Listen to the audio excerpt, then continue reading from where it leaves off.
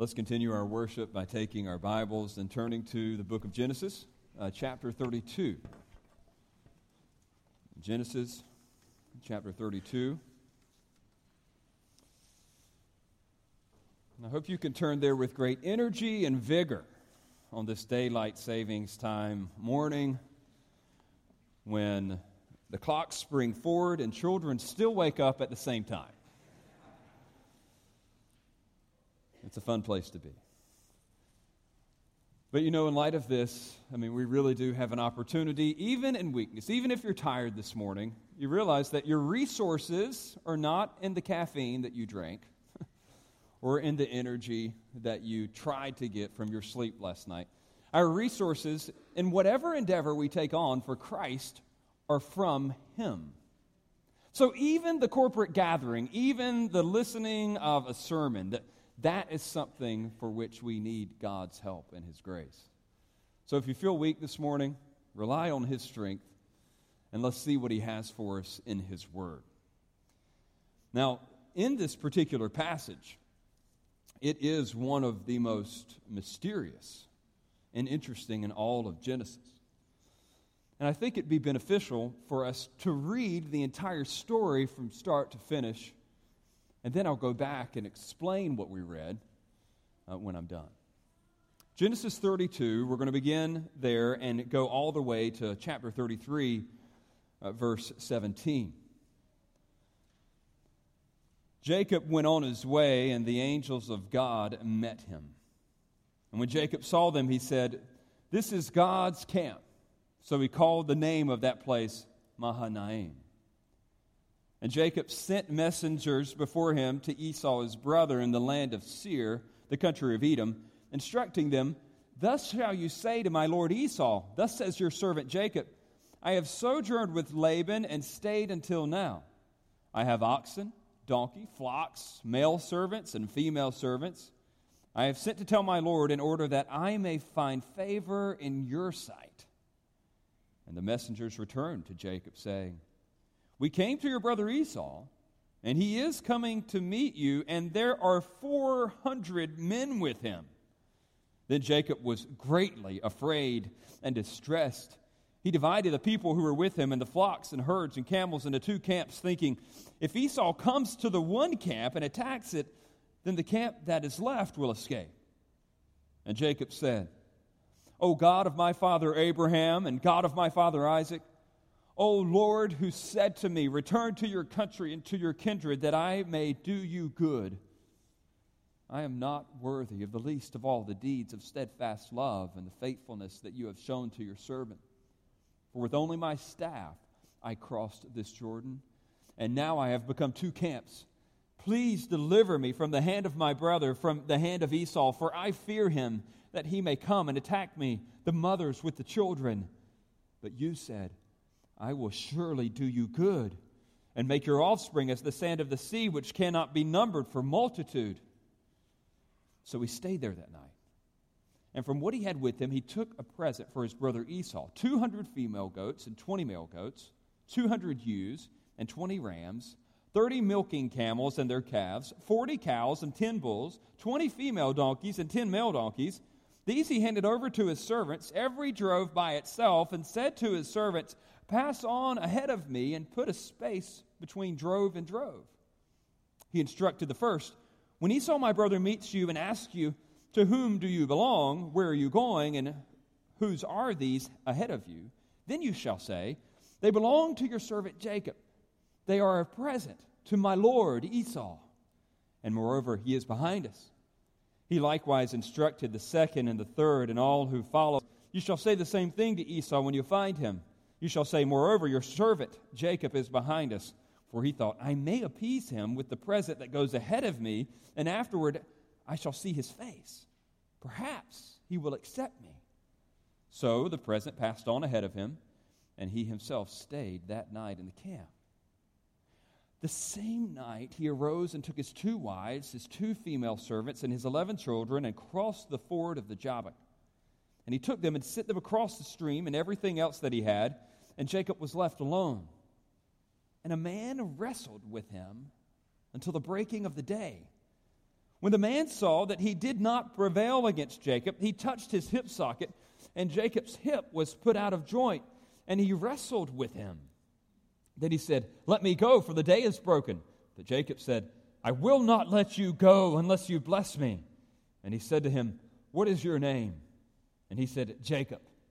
Then he said, "Your name shall no longer be called Jacob, but Israel, for you have striven with God and with men and have prevailed."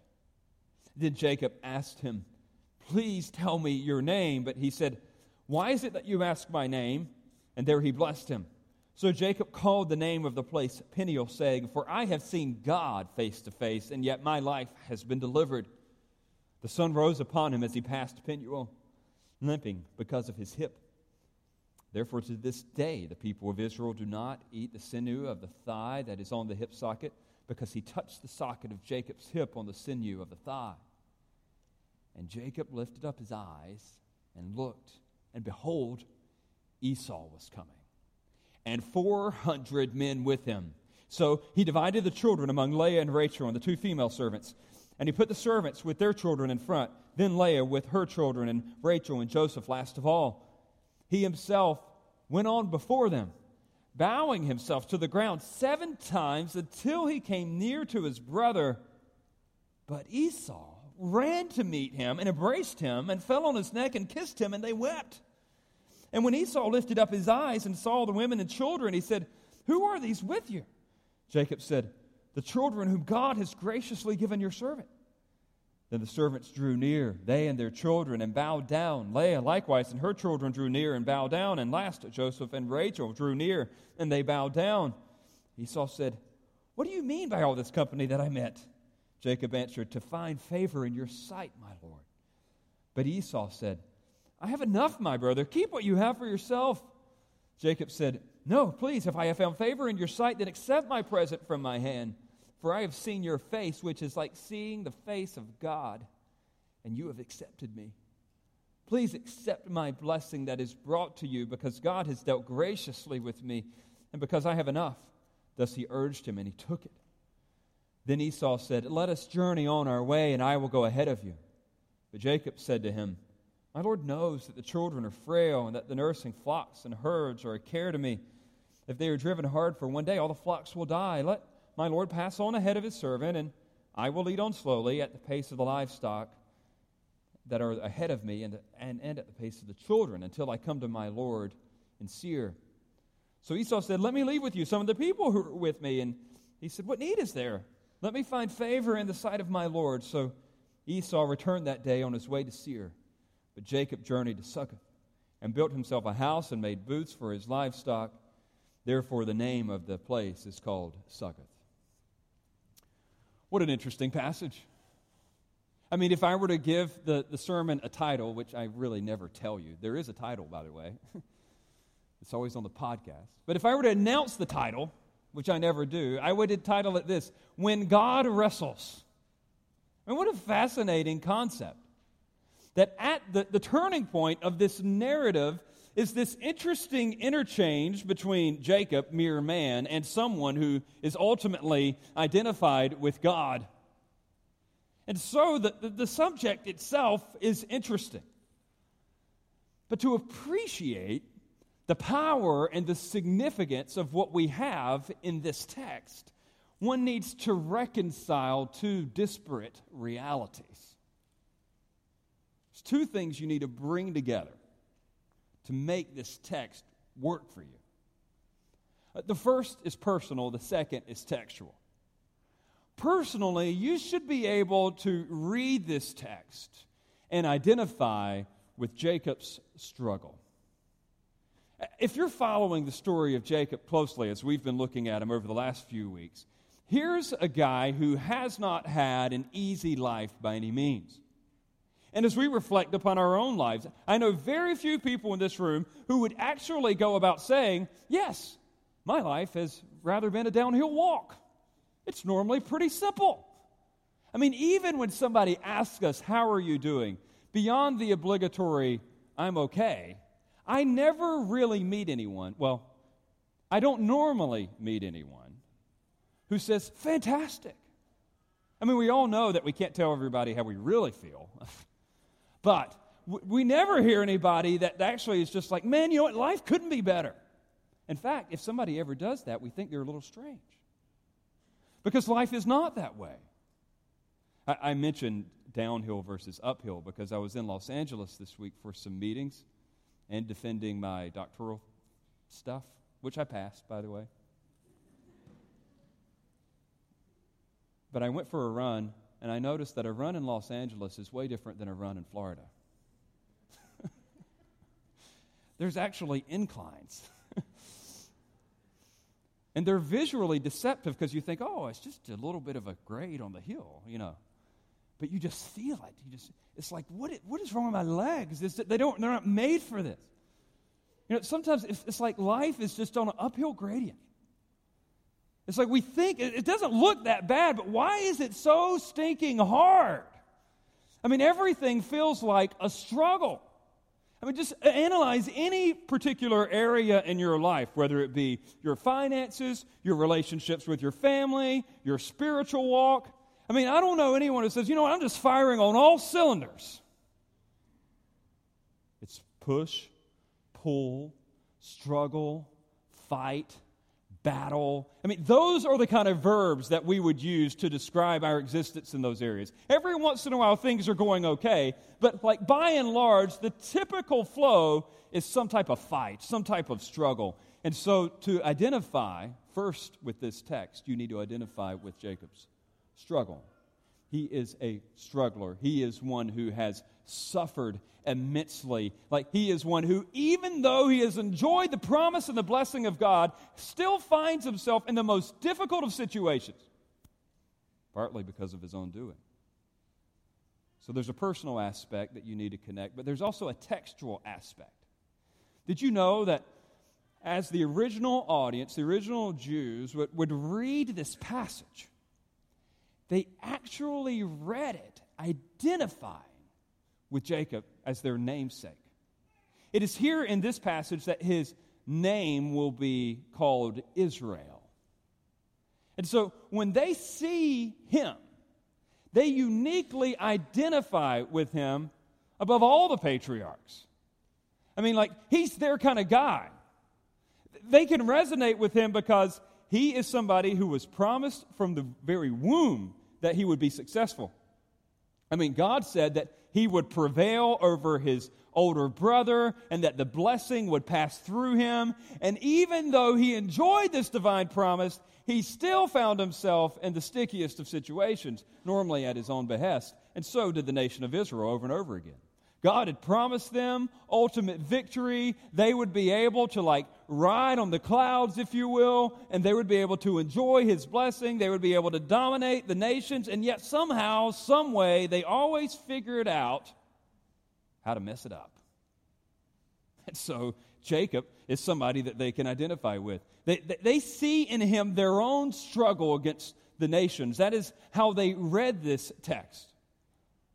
And so whatever happens to Jacob is something that they feel has uniquely happened to them. That they read it with such identification. And so for Jacob here to experience this odd trial, this wrestling with God, to experience threat, and then to experience some form of victory in the end, that they're uniquely interested in this account. And I would say that any of us in the room this morning who can identify with such struggle should be reading this with keen interest. We should be reading this looking to understand how we could advance in our own struggle. Like, what is the way forward? I mean, in contrast to the never-ending, ever-draining life of personal planning and effort. Wouldn't you like to know how your life is supposed to go? That's what this text is answering. And so you'll listen carefully for these lessons from when God wrestled. Now, there's three major scenes here. We notice this, I've told you many times before, in Hebrew narratives. You've got a plot line, and it normally climaxes right in the middle.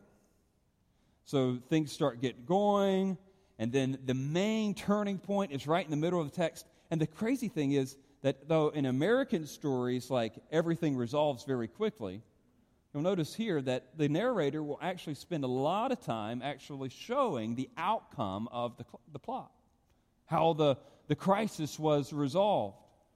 And so we have then three pretty parallel movements in this text. The first is Jacob's scheming. The second is his striving. The third is his succeeding. Scheming, striving, succeeding.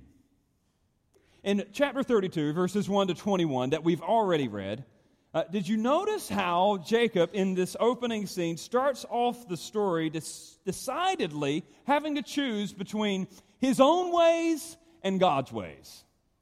The narrator will bounce back and forth, showing us that Jacob is a kind of guy who is always pushed for his own way, but he's open to God's way.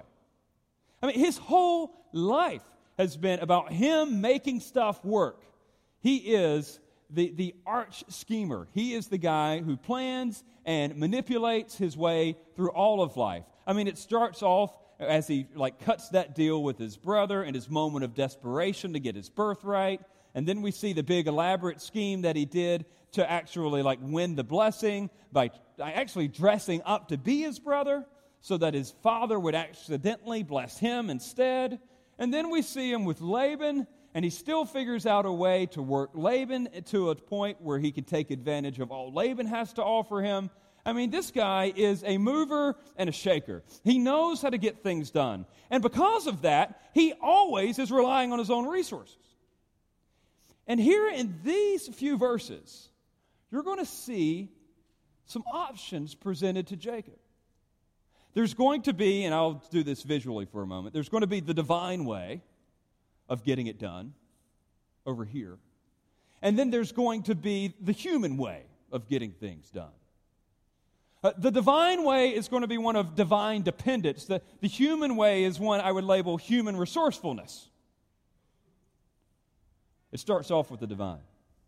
In the first two verses, there's this rather odd incident where Jacob is immediately leaving the presence of Laban, and he runs into, and this is so strange, a camp, a company of angels. And you would naturally wonder, what is this about? What is going on here? But you'll remember that when Jacob left the promised land, what did he run into? A dream in which angels were descending from heaven and going from earth to heaven. These angels were a symbol of God's accompanying presence. Friends, despite what you have seen in Hallmark cards, angels in the Bible aren't cute, pudgy, fat, innocent-looking little beings that float around. They are God's messengers, His ambassadors. In fact, it would probably be better for you to understand them as His warriors. I mean, the first picture that we ever saw of an angel in Genesis came from the one that bore a flaming sword at the entrance of the garden. That's not a chubby kid with some arrows. This is a warrior. This is someone who accomplishes God's purposes. Actually, even the Hebrew word for a company of angels is often the same things that people use to associate with a battle troop. And so here, he sees an army camp of angels. Just as the angels reminded him of God's presence on the way out, so also as he's making his way back in, God gives him this extra revelation so that he has insight into the spiritual world, and he sees that right alongside his camp, his human camp, is a divine camp ready and willing to fight the battle for him. And he sees it, and that's why he calls it Mahane. It just literally means, you can see the little translational note in your Bible, two camps. Jacob knows that God is with him. He sees it. He identifies it. And so, on this divine side of reliance, he could move forward down this path and just trust as he meets this inevitable obstacle of his brother who hates his guts and wants to see him dead, that he will prevail. But even though Jacob knows this, guess what else he also entertains? His human resourcefulness. He gets the vision of the angels. He knows that they're with him. And what does he immediately do? He cooks up a plan. And the plan, actually, from a human perspective, it makes a lot of sense. If you haven't been with us in the story of Jacob, here's all you need to know.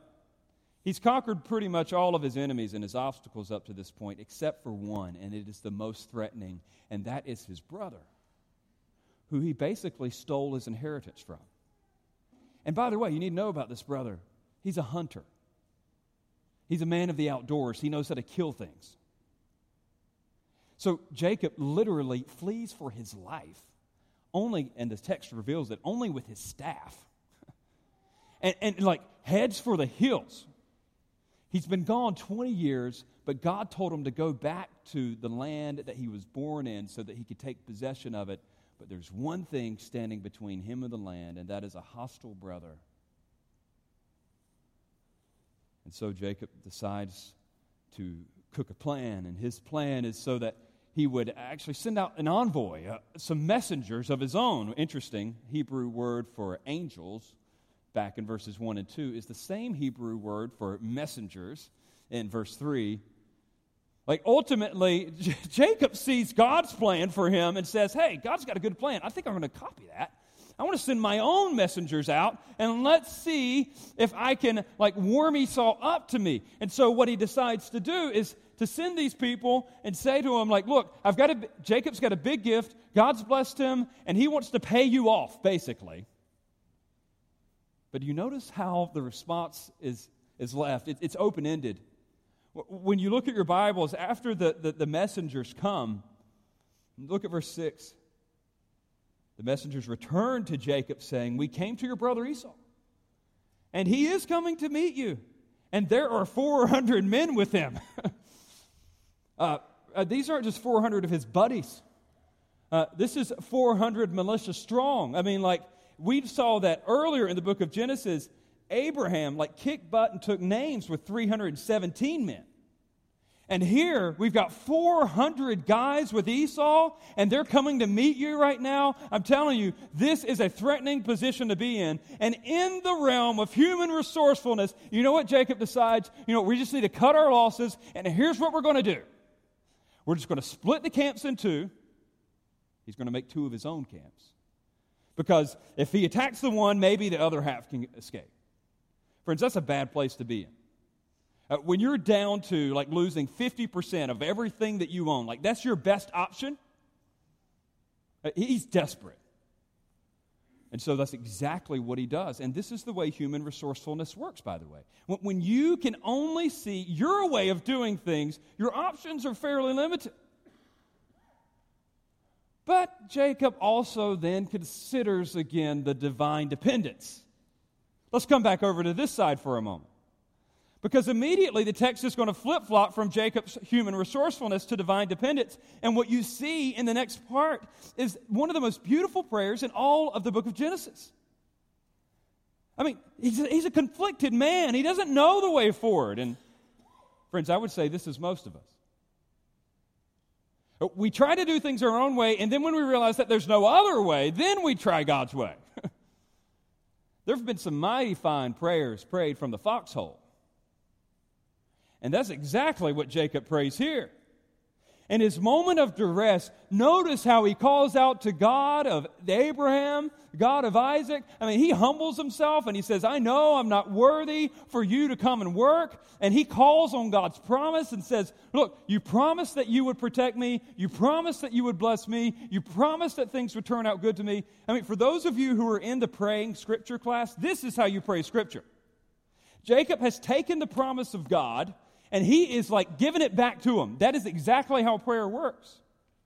And so Jacob here in this moment, you would be thinking he knows what it means to depend on the Lord, and he's going to go down this path of divine dependence. But guess what? The text flips again. Only a few verses on Jacob's prayer are followed by a ton of verses on Jacob's plan. It's as if the prayer was never prayed. You could take out, literally, you could edit out that prayer and the narrative would continue to make sense because Jacob operates as if he had never prayed in the first place. Do you notice in your Bible, just look at how much ink is taken up on the page between verses 13 and 20. Compare that to what you see in verses 9 through 12. You know what 13 through 20 is? It is Jacob's plan of human resourcefulness. He's thinking, I've got stuff, this guy's angry at me, and I am going to present this in an expensive and elaborate way, and I'm going to buy him off. So it's expensive, by the way. Like, we hear animals, and immediately our mind checks out, except for our echo friends here who know what animals are worth. But the rest of us are just like, oh, a dog and pony show, how eat? Friends, this is cash in the bank. This is money. You notice that he actually gives the ideal ratio of male to female livestock so that Jacob can have a maximum profit?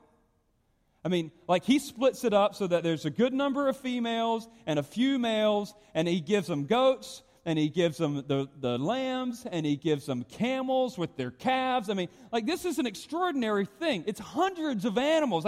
I mean, like, they would, like, overflow in this building. And he divides them up into 3 different groups. And listen, it's not only expensive, but it's elaborate. It's like, he's like planning a circus here. I mean, do you notice that he separates them into 3 different groups because he wants to, like waves on the ocean, to break down the sandcastle of his brother's hard heart. Like, he's hoping that with the first wave, it'll loosen things up. Hey, my brother's behind you, and there's more to come. And then with the second wave, the same thing. My brother's behind, your brother's coming, and he wants to. And then by the third one, Jacob's thinking, like, okay, for sure, this is going to work. This is the plan. And what I want you to notice that's so interesting about Jacob's plan is the language that he uses to talk about his brother. In this plan, the messengers are required to say to Esau, Jacob, your servant, is addressing my lord Esau. My lord Esau, your servant Jacob. My lord Esau, your servant Jacob. You want to know what's interesting? In Hebrew, Jacob uses the exact same language to talk to God in his prayer. Just a few verses earlier, Jacob is saying, you are my Lord, and I am your servant. And then he starts getting fearful again, and he depends on his human resourcefulness. And you know what he says? Instead of looking up, he looks out and says, you are my Lord, and I am your servant. Such is how the fear of man works. People in our lives, when we face obstacles, can begin to take the place of even God. They take on divine importance, and we think we have to please them. And so Jacob debates. Human resourcefulness, divine dependence, on which one will he land? Well, it seems that at the end of verse 21, Jacob has made his choice. It says, so the present passed on ahead of him, and he himself stayed that night in the camp. That's where he last leaves it. On the human side of things, this is what makes the most sense for him. He once again has acted as if it all depends on him, even though he had some divine options at his disposal, showing that he ultimately believes that victory and success are primarily a matter of human scheming. But before we move on, let's personalize this for a moment. And what about you? When your back is against the wall and certain destruction or defeat are imminent, on what or on whom do you ultimately rely? I know that every one of you in this room know that you have divine options at your disposal. And I'm not doubting 1 second that any of you, don't pray when you face an obstacle. But here's the question, friends. On what are you ultimately relying? Just think back to your last crisis. You know, that thing that kept you up at night, the thing that kept you from eating the way that you wanted to. When the bad news broke, what was your first response? As the pain persisted, how did you cope? As the problem deepened, how did you push forward? I mean, regarding that past conundrum or the current one, I want you to fill in the blank here. If I don't have blank, I'm not going to make it. If I can't do blank, I'm going down. Most of the time, we fill in the blanks with the stuff that we ourselves can control, see, or manipulate. We fill in the blanks with those horizontal things that we can see and taste and touch and feel and hear. And very rarely is it, lest God intervenes, I'm cooked. Lest prayer is answered, I'm going down. Lest God's word is true, there's no way. The struggle is real, friends. Divine dependence, human resourcefulness, we can identify with Jacob. We're so torn. But the story, you need to know, not only depicts Jacob's scheming, it also depicts his striving. He fights. On top of the struggle in which Jacob engages with Esau, he will also enter into a struggle with an additional assailant who at the very first to us remains unknown. And here I want to encourage you to do something. I need you to do a mental exercise. I want you to look at this passage as if you've never heard it before. Because the author, the inspired author, doesn't actually tell you or disclose the identity of the individual. It's like if you were reading this or you were watching this movie for the first time, you don't know who this guy is. He intentionally uses the very generic Hebrew word, the man. And it's only at the end that you find out it was God. So don't read ahead into this. Let's just kind of take it as it comes for a moment. And that's the only way, by the way, you're going to be able to understand what could be extremely confusing. First of all, get the setting. You look at verses 22 to 23. Jacob is contemplating this imminent showdown. He thinks that his life is literally on the line. And so he pushes his family across the Jabbok, this little ford, this little stream, and he gets them all across, and he makes sure everyone's there safely, and he's even traveling at night. He's that concerned. He's thinking, maybe I can escape him.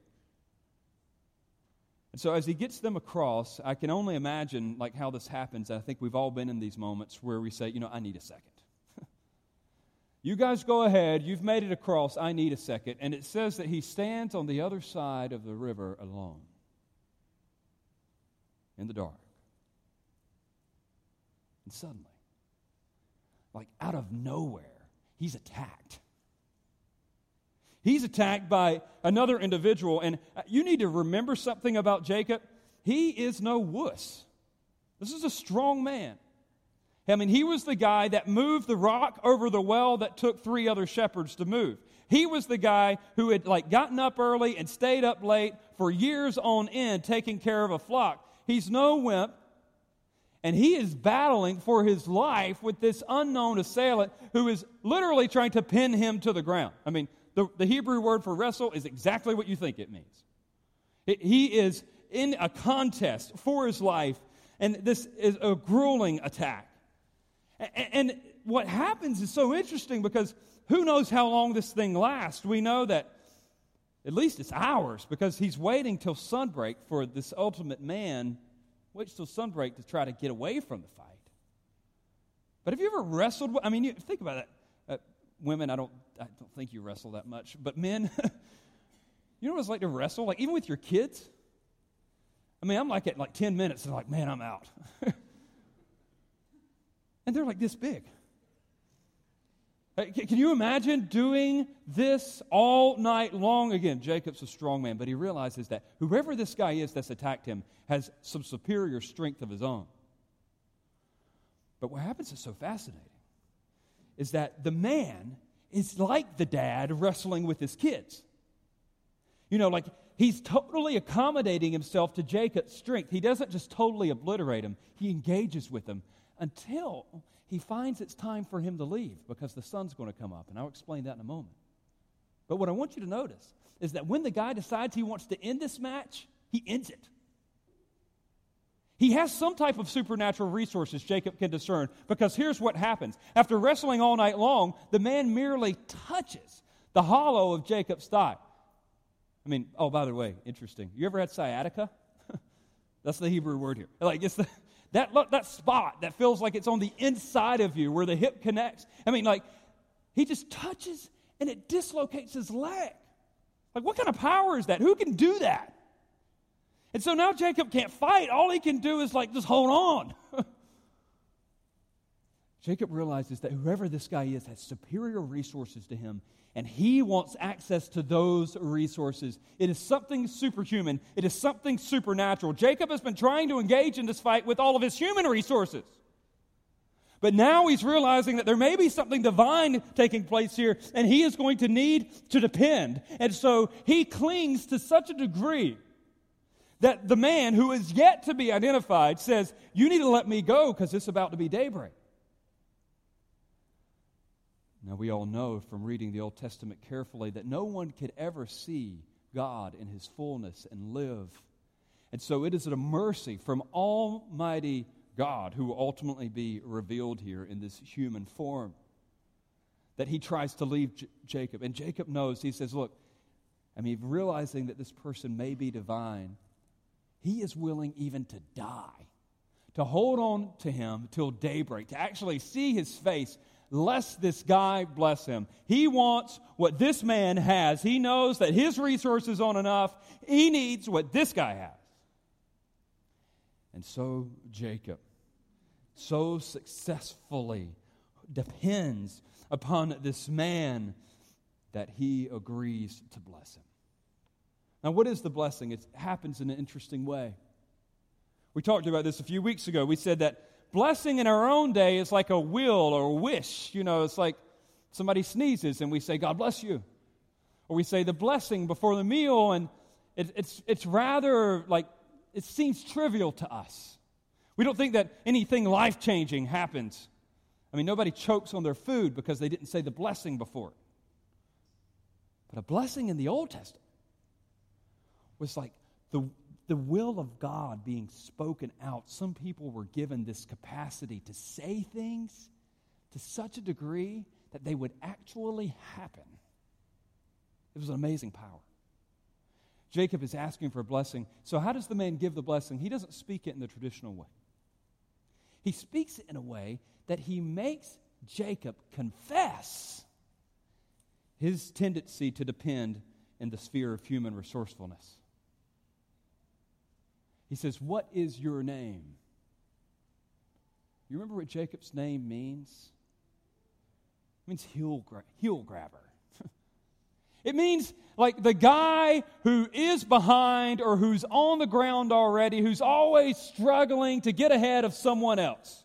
Jacob's name means like man of human resources. Like he's the guy who is always trying to get things done through his own conniving and manipulating. And this man says, say your name. Admit who you are. Admit that you are the kind of person who regularly and persistently depends upon your own resources. And receive a new name. The new name is Israel.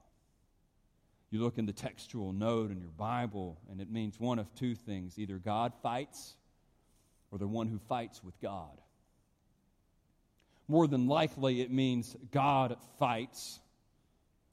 And here, the narrator is having us understand that Jacob is now going to be one who understands that he's not the one who struggles and fights anymore. God is the one who must fight for him. That's how the struggle takes place. We don't worry about our horizontal struggles with man. We worry about this one, the relationship with God. And when we are holding on to Him, He is fighting our battles. God fights. That is exactly what he needs to know. And this is how he will be blessed in the future. As he depends on the divine resources, God will fight his battles, and that is how he will win. You know, this is underscored by the fact that the man with his divine resources touches Jacob's thigh, dislocating his leg from his hip, keeping him from being able to actually walk normally ever again. It wasn't just like a one-off, a bruise that heals. This is something that would affect Jacob for the rest of his life. And you know what? God in his mercy maims Jacob's human resources. He keeps him from being able to depend on his own strength. And when you look carefully at the literature here, it's beautiful. This is the best thing that could have ever happened to him. Look at your Bible. Specifically, at verse 31. Notice that the setting was all dark and mysterious. Now look at verse 31. The sun rose upon him as he passed Penuel, limping because of his hip. The sun rises, and it's supposed to be a beautiful new morning. And you know what's so great about it? Jacob can't operate the way he used to anymore. He can't depend on his own resources anymore. Now, here he is, limping along. One author said it this way: it is by the grace of God that those who rejoice in his resources dance with a limp. That is our dance, friends. It is an acknowledgement that we cannot get it done with what we have within ourselves. And so Jacob experiences this success. I mean, even to the degree that the Jews from that point forward would remember the significance of his dependence upon God. In verse 32, it says, "Therefore to this day, the people of Israel do not eat the sinew of the thigh that is on the hip of the socket, because he touched the socket of Jacob's hip on the sinew of his thigh." It would even affect their dietary practices. They would so remember this moment that they would not even eat the meat at the end of the leg bone. Because it was important. The maiming here was no mess up. It was a mercy. C.S. Lewis creatively recaptures the significance of this scene in his book, The Voyage of the Dawn Treader. Now, this lesser-known sequel to the Chronicles of Narnia series at one point tells the story of this little boy named Eustace, who begins to act, I'll use the British word here, very naughty. In fact, I mean, as you read it, I'll use the American term, he's a jerk. He's a striver, he's a schemer, he's selfish, he's arrogant. He's downright beastly, as he's perpetually plotting for his own way. But what's interesting about the story is that this beastly behavior would come back to bite him. Because on one of the islands that the crew lands on, Eustace finds a dragon's lair and is very greedy for the treasure. And so he puts on this gold bracelet and he falls asleep. And when he wakes up, he's been turned into a dragon. Lewis writes, sleeping on a dragon's hoard with greedy, dragonish thoughts in his heart, he had become a dragon himself. The magic of the land had determined that if he was going to act like a dragon, he would actually become one. And lamenting his condition, Eustace tries to remedy what he had become. He takes his sharp claws and he tries to remove the dragon scales from his body. But he found that no matter how many layers of dragon skins he managed to peel off himself, he was still a dragon. His only hope is Aslan, the lion. Discerning the dilemma, he offers to remove the dragon's scales and again make him a pure and innocent little boy. And in desperation, Eustace agrees, and he allows the lion to take his sharp claws and immediately and painfully begin to cut little Eustace free from the beastly confines that had overtaken him.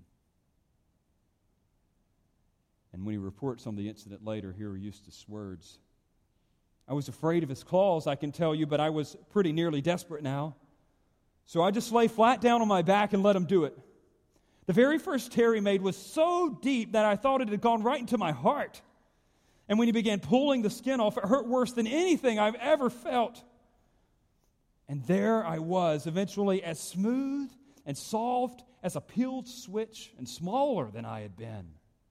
And he peeled the beastly stuff right off." After Aslan's painful operation, Eustace once again became a pure and gentle little boy. I like the way that Lewis notes this scene passing. He says, it would be nice and fairly neatly true to say that from that time forth, Eustace was a different boy. To be strictly accurate, he began to be a different boy. He had relapses, There are still many days when he could be very tiresome, but most of those I shall not notice. The cure had begun. Friends, such is the work of Christ on the human heart. In him, the cure has begun. You know what your greatest problem is? Your greatest asset. What you think is so good about you is actually the biggest problem that you have. The Bible calls it self-righteousness. This tendency that is born within us all to look and say, I'm not that bad, and my way really isn't like too corrupt, too crooked. I mean, if I just let this happen, we operate in this sphere. And you know what Christ came to save you from? A sinfully dominated self. That's why Jesus would say to anyone who would follow him, let him take up his cross, deny himself, and follow me. Jesus rescues you from yourself. Friends, this is what we all must at some time come to understand. The way forward, the struggle that we experience is not a matter of human resources. It is a matter of divine dependence. And it begins at conversion. It begins at that moment in which we finally acknowledge that we cannot, in and of ourselves, be right with God, but must have him make us right. And that's why Jesus came. We sang of the wondrous mystery of Christ coming. Everybody knows that Jesus came. They know that he lived. They know that he died. They know that he was buried. They know that he rose again. But you know why he did all that? He was entering into humanity. What Adam messed up, he would reverse and fix. The life that you couldn't live, he would live. And the penalty that you couldn't pay apart from eternity in hell, he would suffer in that time on the cross and through his burial. Rising again, showing that any who believe in him can experience the eternal life that only he offers. Divine dependence, human resourcefulness. You have one of two options, dear friend, when it comes to your greatest struggle, and that is where you will spend eternity. With whom, forget Esau for a moment, with whom you need to find favor. It is only through the resources that he provides. And when that happens, you are now enabled to live a life of divine dependence. Having trusted him for the most important thing, now you can trust him for the lesser things. So, friend, today, if you're here and you've yet to turn from yourself and trust in Christ, this is paramount. That is first. Jesus would save you. But he would be saving you through the continued obstacles and challenges and difficulties that you endure. It is a life of divine dependence, not just an instance of it. So, Justin, I get it. What does, though, practically speaking, what does such divine dependence look like? Well, there's this, it's interesting. I think that there'd be a few actions that would take place in the heart of one who is regularly depending upon Christ. The first is that of confession. Just as Jacob here was forced to confess his identity as a heel grabber and to receive a new name, Israel. Think about that. A name change, that affects everyone you talk to. You have to keep correcting them. No, my name's not Jacob anymore. It's actually Israel. I'm not a heel grabber anymore. I'm actually one who depends on God to fight my battles. God gave him a new name. He has to confess this. This isn't just a private experience between him and God. This would become public knowledge. As evidenced by the fact that you have a whole country of people who wouldn't eat the end of the leg bone. Confession. Admit your sin. The Bible says it this way: there is a way that seems right unto a man, but the end thereof are the ways of death. Look, I get that you think that your way of handling life is good. You wouldn't be doing it if you didn't think that. But listen, friends, the end thereof are the ways of death. You know how you find mercy in God's eyes? You just admit that your way stinks. You actually open up and say, I have sinned. I have rebelled against your plan. I am doing things my own way. And you know what happens when you confess before God? He gives mercy. Proverbs, even the Old Testament says it. It says, whoever covers his sin will not prosper, but whoso confesseth and forsaketh his sin shall find mercy. Or 1 John 1, verses 8 and 9. I mean, it's very clear in that passage. Like, if you say that you haven't sinned, you're a liar. But if we confess our sin, he is faithful and just to forgive us of our sin and to cleanse us from all unrighteousness. What does it look like to live the way of divine dependence? It first includes some confession, friends. Like, we're just owning our tendency. And I would say that it'd probably be helpful for you. I'm not going to require it. I'll only suggest it. It'd probably be helpful for you to talk to some other brothers and sisters in Christ that you're close to about the way in which you are most likely to depend on yourself. So, friends, I am struggling. I regularly try to depend on X, Y, and Z instead of Jesus. I need your help, especially when you know I'm in times of trial, so that they can pray with you. Just be open about it. Stop trying to protect yourself. The second is not just confession, but courage. Friend, I would encourage you in your desperate moment to cry out to God to recover you at all costs. There is an initial experience of conversion, but there are these ongoing aftershocks in which we realize that there are these idols in our heart that we look to for salvation instead of Jesus alone. And we need the courage to say, God, whatever it takes, remove this from me. Maim me if necessary. It may be your physical strength. It may be your financial resources. It may be a relationship. But you should be willing to say before God Almighty, hurt whatever you need to, that I may walk with a limp in your grace. That takes some courage, friends. There's this old hymn. We don't sing it here. I would love to, but it's 7 verses long, and we're just not brave enough to do it. But it's John Newton, the former slave trader turned pastor. I'd encourage you to look up the words to this as a meditation for your own devotional time this week. The title of it is, I asked the Lord that I might grow. You can't skip any verses. It's 7 verses of a story in which Newton gives an account of his prayer to God for growth.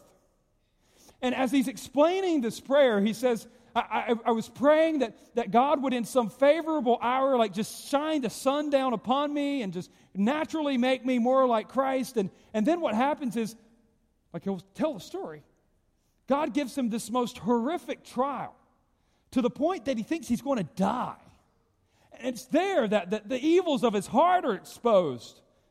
But now, though, he has the capacity to realize how much he needs Christ. And in the end, the growth came through all the pain that God had given him. Friends, that's just how it works. I wish so badly that I could get in shape by eating Cheetos and watching Netflix. But it just doesn't happen that way, does it? The divine economy is no different. You really want to grow, you want to get out of this perpetual reliance upon self, you need the courage to pray, Lord, do whatever it takes. Maim me if necessary. So it takes confession. It takes courage. But then beyond that, it just takes raw clinging. Jacob not only embraced his insufficiency, but he embraced God's all-sufficiency. See, friends, it's one thing for you to realize that you're a screw-up. It's something else to realize that he satisfies. You have to be able to actively depend upon him. Yes, you forsake those inferior idols and your substitute saviors. That's only one side of the coin. The other side of the coin is actually relying upon the real thing. Jacob's situation, this merely required walking with a limp. But in our own expressions of dependence, it looks a little different. I seriously doubt that any of you are actually physically going to walk differently as a result of depending on the Lord. But guess what? As we put together the rest of our New Testament, we understand that there are some visible expressions, evidences, if you will, of people who are depending upon him. The Puritans called it this, the means of grace. The means of grace. There are these exercises, these expressions of dependence upon God for the Christian that are like his walking staff, if you will. I will just give you three: prayer, the Word, and the church.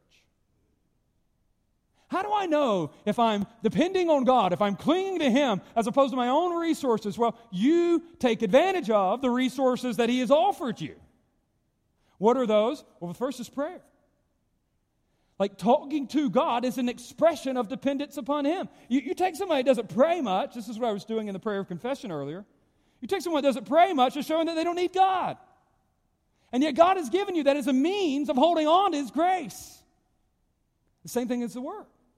Some of you legalistically read your Bible and move on with the day, and you just hate it, but you don't see that in this is life.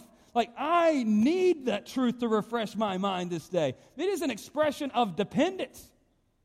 That's why I don't even like the word devotions, because it makes it sound like I'm the one that's devoted. Let's call them dependencies. I didn't do my dependence this morning. I didn't actually depend on God actively in His Word. His Word is a means of His grace. We're showing that we're relying on Him. We don't need the news. We don't need Rush Limbaugh or Sean Hannity to inform our lives. We need Jesus to inform our lives. We look to the Word to make sense of the world that we are stepping into this week. And then the church. What you're doing here today is a means of grace. And not just, by the way, the walking through the back door. There is nothing special, uniquely spiritual about this space. It's space. It's a building. But what does take place here are the people of God gathered. And yes, we may not be able to shake hands without breaking the elders' rules. But we still need that fellowship, that interaction, that contact with one another. The church. So many people think, oh, well, I've got this thing covered. I don't need church. I've got my Bible and I've got prayer. No, Jesus said you need church. He says, don't forsake the assembling of yourselves together. And look, I'm not beating up anybody that's here. You're here today. But do you feel like you need this? Do you need pastors? Do you need the people of God? It's a means of grace. But can I give one caveat? Too many times we take the means of grace and we act as if those things are grace themselves. The means of grace, friends, are only a means of relying upon God's power. There's this little incident that takes place in my home on a regular basis, and it's fun. The kids will get a laundry basket.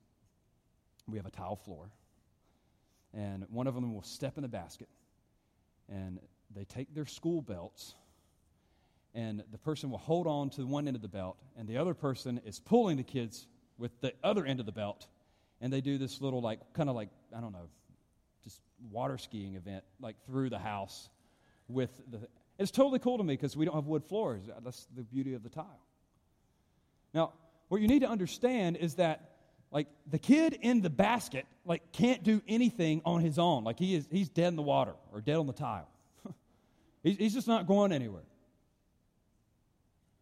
But it is the belt that connects him to the power of the one who is pulling him.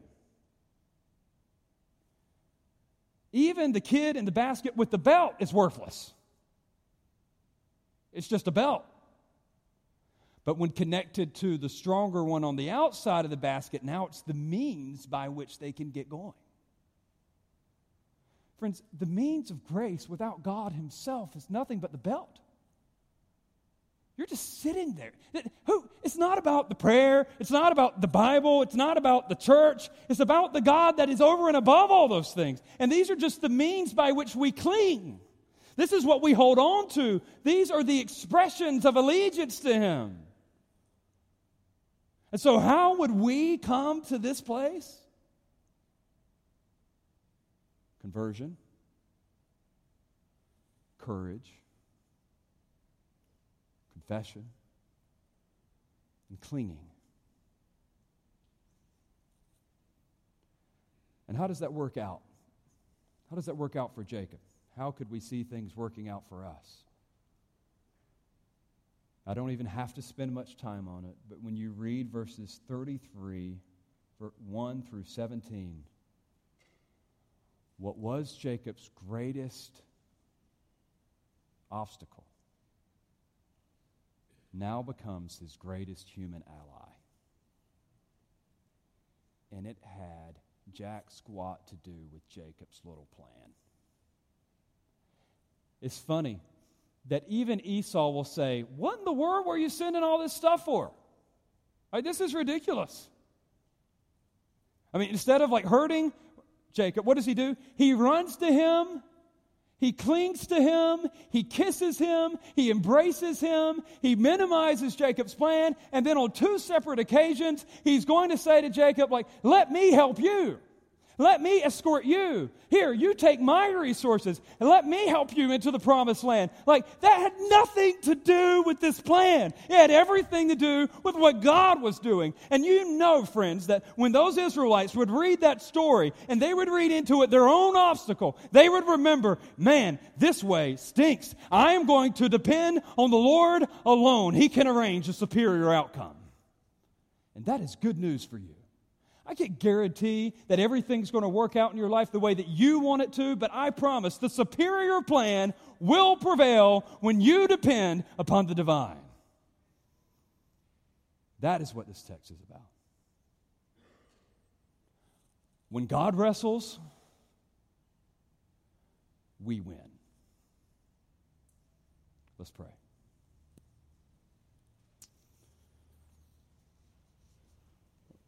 Lord Jesus, save us from ourself.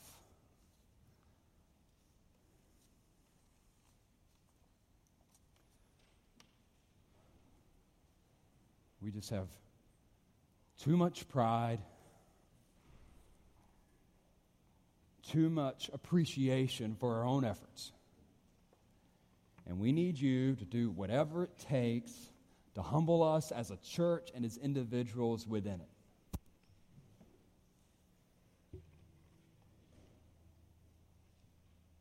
For our outcome is certain loss, or yours is certain victory. It is so simple. So give us hearts that will trust you no matter how painful it may first seem to us. And we're counting on you to provide victory, not through us, but in Christ. And it is in His name alone that we pray. Amen.